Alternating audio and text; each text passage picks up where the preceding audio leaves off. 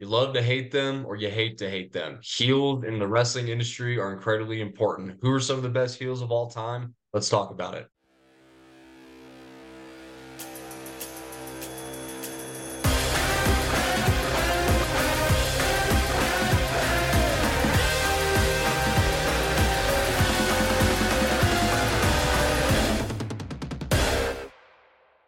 What's up, guys? Welcome back to another episode of the Thank God for Wrestling podcast. I'm co-host number one, CJ McClure. Post 2 of 2, Johnny King. And we got our top 10 heels today. Johnny King, talk to him. I could say this is an order, yeah. I don't know though. It's an order from about 1 through 6 or 7. After that, they get kind of you can put them wherever. Number one, Vince McMahon. Just for the sole fact that his on-screen character, in my eyes, the storyline with Austin, other than the bloodline, probably the most famous story to ever come out of WWE. And just the sole fact that Mr. McMahon, he's never been a nice guy, you know. And even now, he's a heel in kayfabe and out of kayfabe. Like even everything we're going through now, nobody likes him. They want him to step down. Like they were happy when they found out Triple H got 99% of creative control. And so his character on screen and off screen is transcended past like anything we've ever seen. So Mr. McMahon's number one. Number two, Randy Orton. 2008, 2009, Randy Orton was just a different person, bro. This man handcuffed Triple H to the rope, bro. Knocked out Stephanie McMahon, and then he made out with her while she was unconscious. WWE he couldn't do this stuff today. And the No. fact that they let that happen back then is still crazy to me. But Randy Orton, he's called the Legend Killer for a reason, bro. He punted John Cena's dad, bro. He's done some insane things. He's RKO'd Nia Jax. What else has he done? Literally, he's done endless amount of things. Didn't he RKO Trish Stratus? I know he RKO'd another female wrestler. Yeah, he's known for not. He doesn't see gender, you know. He just wrecks whoever he wants to, man. This man RKO'd Hulk Hogan on the back of a car trunk, like. So Randy Orton's number two. Number three is Edge. Growing up, bro, I hated Edge for the sole fact that he had a feud with Jeff Hardy, and just bro, the 2006 to 2008 Edge was just like a different menace, bro. The rivalry he had with John Cena, he threw the old spinner belt in the river, and he had the new one with the rated R on it. He had the live sex with Lita on TV after he won the title. Even his whole Money in the Bank cash in, he plotted for literally a year, bro, until he cashed it in. Edge is he was just a diabolical person back then, bro. So It's Edge is true. number three. Number four, our tribal chief Roman Reigns, but specifically this era of Roman Reigns, not like anything before the tribal chief, no, but the tribal chief from about late 2020 to now. Yes, he is probably gonna go down as one of the best heels of all time. Just for the sole 100%. fact, yeah, just for the sole fact of the magnitude this bloodline story carries, bro. What he's made himself into. And I think Roman's best heel promos aren't even ones where he's talking directly to the crowd or talking to the person in the ring. They're the ones where after he like lays someone out, he gets in the camera's face. I'm the tribal chief. You're not taking none of this from me. Blah, blah, blah. Like those are the best ones. Although and the ones that he had with Jay during their first feud, where it was just in the Thunderdome, so you could literally hear everything they were saying. It was literally almost like live theater, bro. Like Roman Reigns has he's projected himself to be one of the best of all time, and there's no stopping, bro. Like whenever we see this Roman Reigns character end and we have a babyface Roman run, he'll go down as the best. This will go down as the best heel run of all time, in my opinion. 100%. Number five, Phil Brooks, CM Punk, man. I hated CM Punk growing up for the other reason that he also had a feud with Jeff Hardy, and he would claim Jeff Hardy was, I mean, which kind of it was a little true, but he would use Jeff Hardy's abuse and drug problems as a way to get under his skin and get heat. And yeah, bro, their match at TLC, I think it was when CM Punk like started the show like in the crowd, and he was just like cutting this crazy promo against Jeff Hardy or something like that. And then his Straight Edge Society days, bro, where he literally had like a cult following. He like portrayed himself as Jesus, brother. Um, it was crazy, bro. Maybe the promo was at Night Champions. It was one of those pay-per-views when they were feuding. But yeah, the Straight Edge Society was crazy, bro. He made you shave your head before you got in. Like he was the only one who didn't have the shaved hair. He had a long hair and beard to resemble Christ. It was crazy, bro. Like it was honestly insane.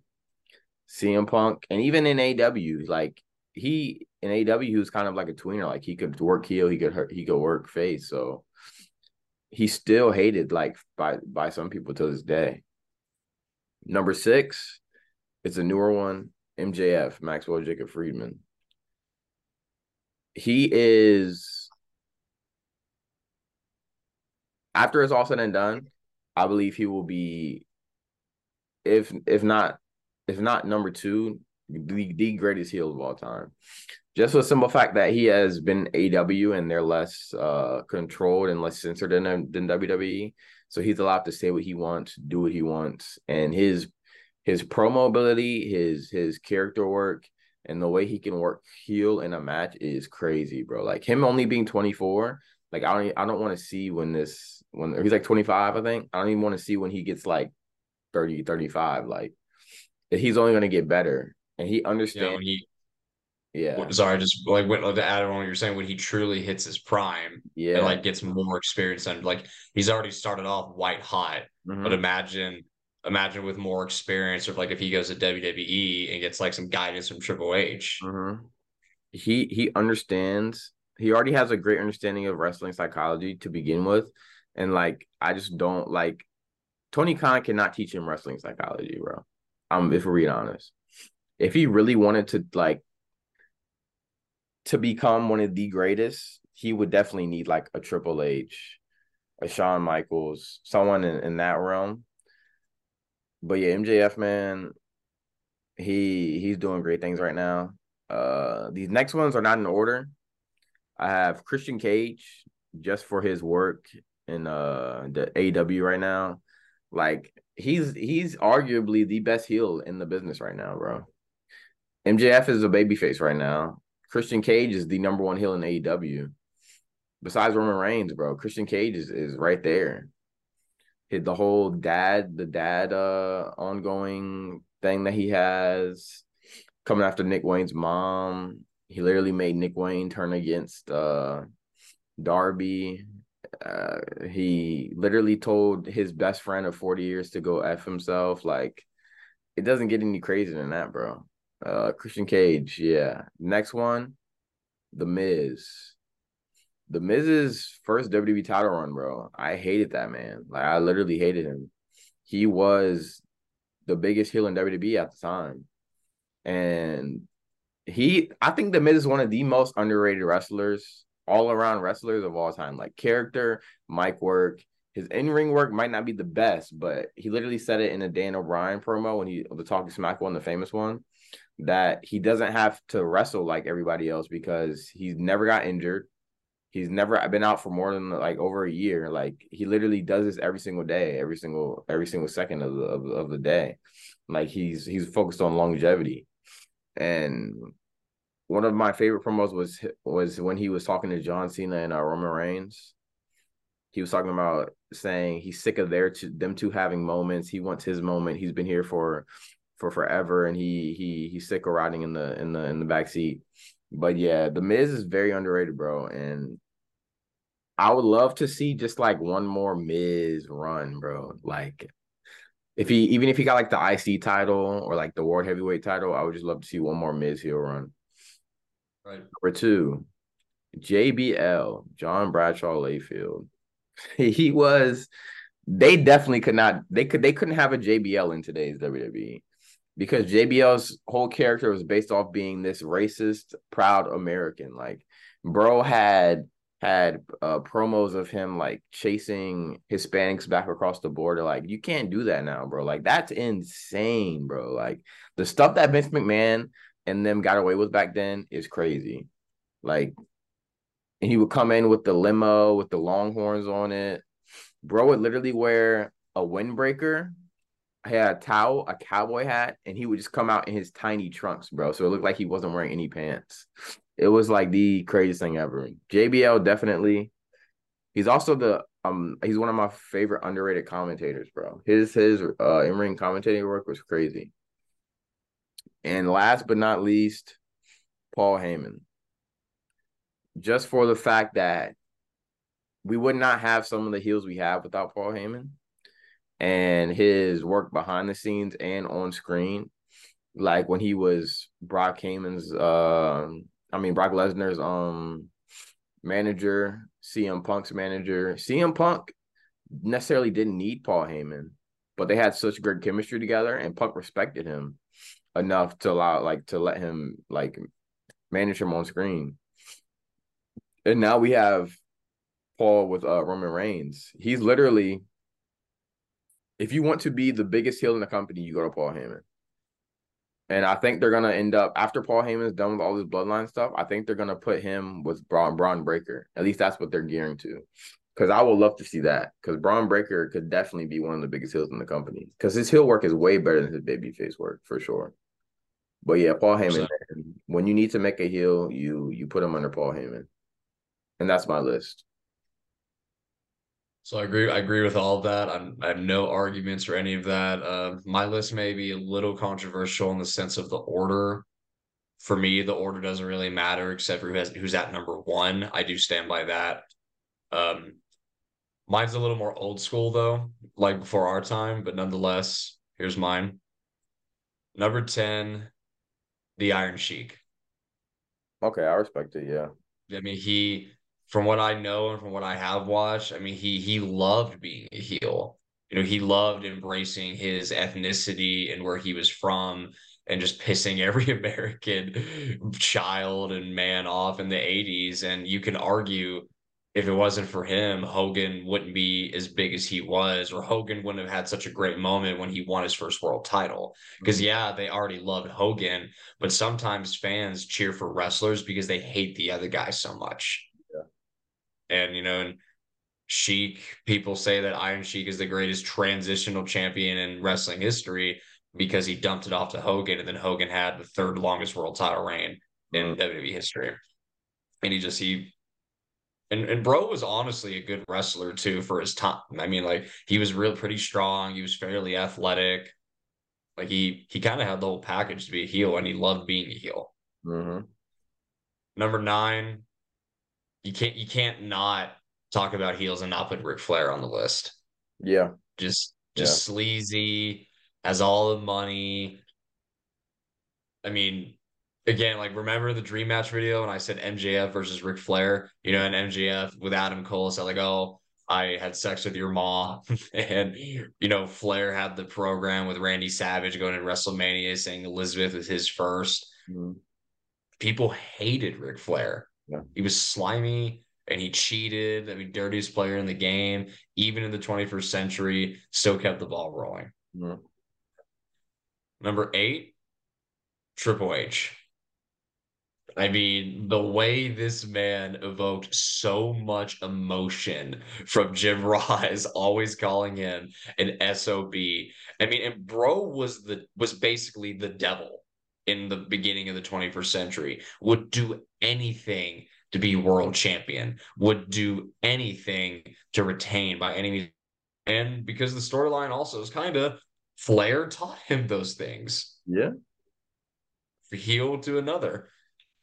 But then he ended up attacking Flair. He was like, I don't need you anymore. In like what, 03, 04, maybe 05. And I think some of his heel work as like the authority figure for the authority is a little underrated. How he was kind of like a dictator.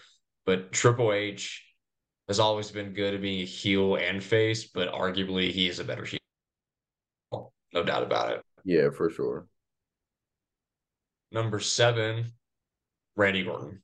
You pretty much already took the words out of my mouth. I mean, his work in 2009, arguably the best work of his career. And it's funny how like I've put almost every member of Evolution on here except for Batista, because again, like with the storyline, Triple H didn't want anyone else to be world champion, be in power, turned on Randy Orton, and yeah, Randy was already the Legend Killer. Did feuded with Undertaker, RKO'd Hulk Hogan, RKO'd I think Trish Stratus, but arguably the long term storyline was when Triple H turned on Randy and kicked him out of Evolution. That's really what caused Randy to be who he was in '09 Mm-hmm. because he didn't trust anybody except for his guys in Legacy. And then he kind of became Triple H in the sense of what I say goes, do what I want, Cody and Ted. Yeah. I mean, kissing Stephanie while she was unconscious and Hunter was handcuffed is an all-time moment. All-time moment. Like Yeah. you said, punted John's dad. And I think when he returned to the Legend Killer in the Thunderdome era, I mean, Randy's one of the people that put the Thunderdome and COVID era on his back. Mm-hmm. I mean, Randy really kind of returned to like some of it, what he could get away with, because obviously a different era. But I mean, just before Shawn Michaels could get a word in on the mic, RKO'd him, punted old man Ric Flair. I mean, just the stuff when it was heel versus heel with him and the Fiend. I mean, what him and Alexa were doing, that he was going to set her on fire, Mm-hmm. and he didn't care. Just Randy, and it probably helps that Randy does, I think, have a little bit of anger issues in real life that he's able to tap into this madness For sure. an advantage. But just when it comes to being a heel, especially in '09, Randy was him. Number 6, Bobby Heenan. Okay. I feel like I have to respect the past with him. I mean, the most based and biased commentator of all time. Okay. Yeah. More biased than Jerry Lawler. I mean, just in the '92 Royal Rumble when Flair won it at number 3 and won his first WWE championship, and just how Bobby the Heenan is treating Flair like he's a hero and is just making excuses after excuses of like why Flair was down in the ring and how he celebrated like a little kid when Flair won. And not to mention almost like Paul Heyman in the sense of all the other wrestlers that he was the managers of, and just again, just these slimy, weaselly heel. Like it's only convenient for him when he would be right. It's only convenient for him when he would be wrong.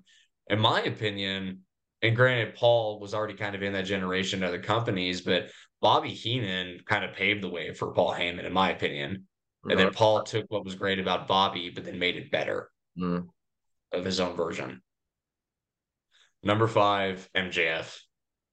MJF is a once in a generation talent. He understands wrestling. He understands how to be a heel. We're now seeing him, how his capability of being a face. How, I mean, MJF can have people boo him and cheer him just like that. Literally, bro. Like that's how he understands psychology, and he knows the right things to say. And just it's funny how in wrestling the simplest things can get over. And for MJF, it's I'm better than you and you know it. It's Mm-hmm. cocky, but it's plain and simple. I'm better than you.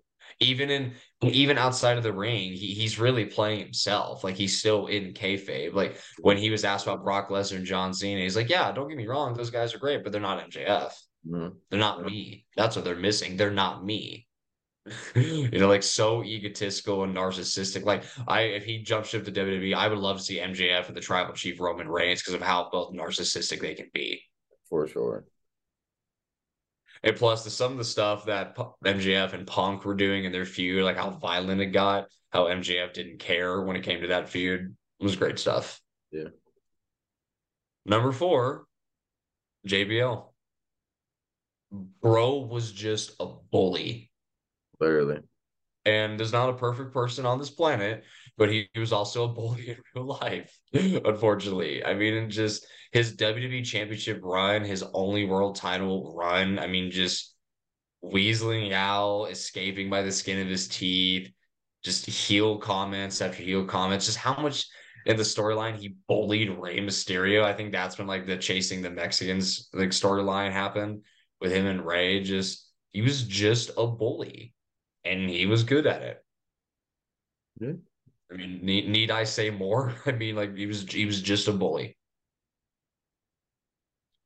Number three, I got Macho Man Randy Savage. Okay. You know, I think I mentioned on here before how people like when they compare Macho Man and Hogan of who's better, and then there's like the same comparison with like Randy Orton, John Cena, because they're kind of similar in a sense, especially Hogan and Cena. And people argue that Savage was better than Hogan and Orton's better than Cena because those guys have actually been heels. Yeah. You know, they asked Randy to be the Savage to be the heel going in the WrestleMania match against Hogan, and Randy did it well. Mm. You know, the Macho Man was bad to the bone. You know, it's just I don't know. I feel like you have to respect that. You know, that they needed another heel to face Hogan, so everybody would be behind Hogan, and Macho Man was able to do that. Especially, and not to mention too, his feud against Ricky Steamboat at WrestleMania 3. He was the heel going in that match. He took out Ricky Steamboat for months, and then Steamboat came back and had his WrestleMania moment in the classic. Yeah. I respect it. Number two, I added this one last minute because I completely forgot about him, which is bad. Shawn Michaels. Yeah. I forgot about low key Sean too. Yeah. I His mean, just in the early 90s and the little bit of the attitude era he was in before he had to retire the first time, just cocky, disrespectful, arrogant.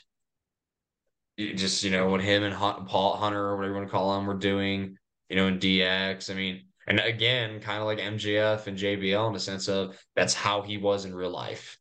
yeah. And, and we're Christians, right? I mean, Shane, who's the guy that played the Hurricane? I forget his name.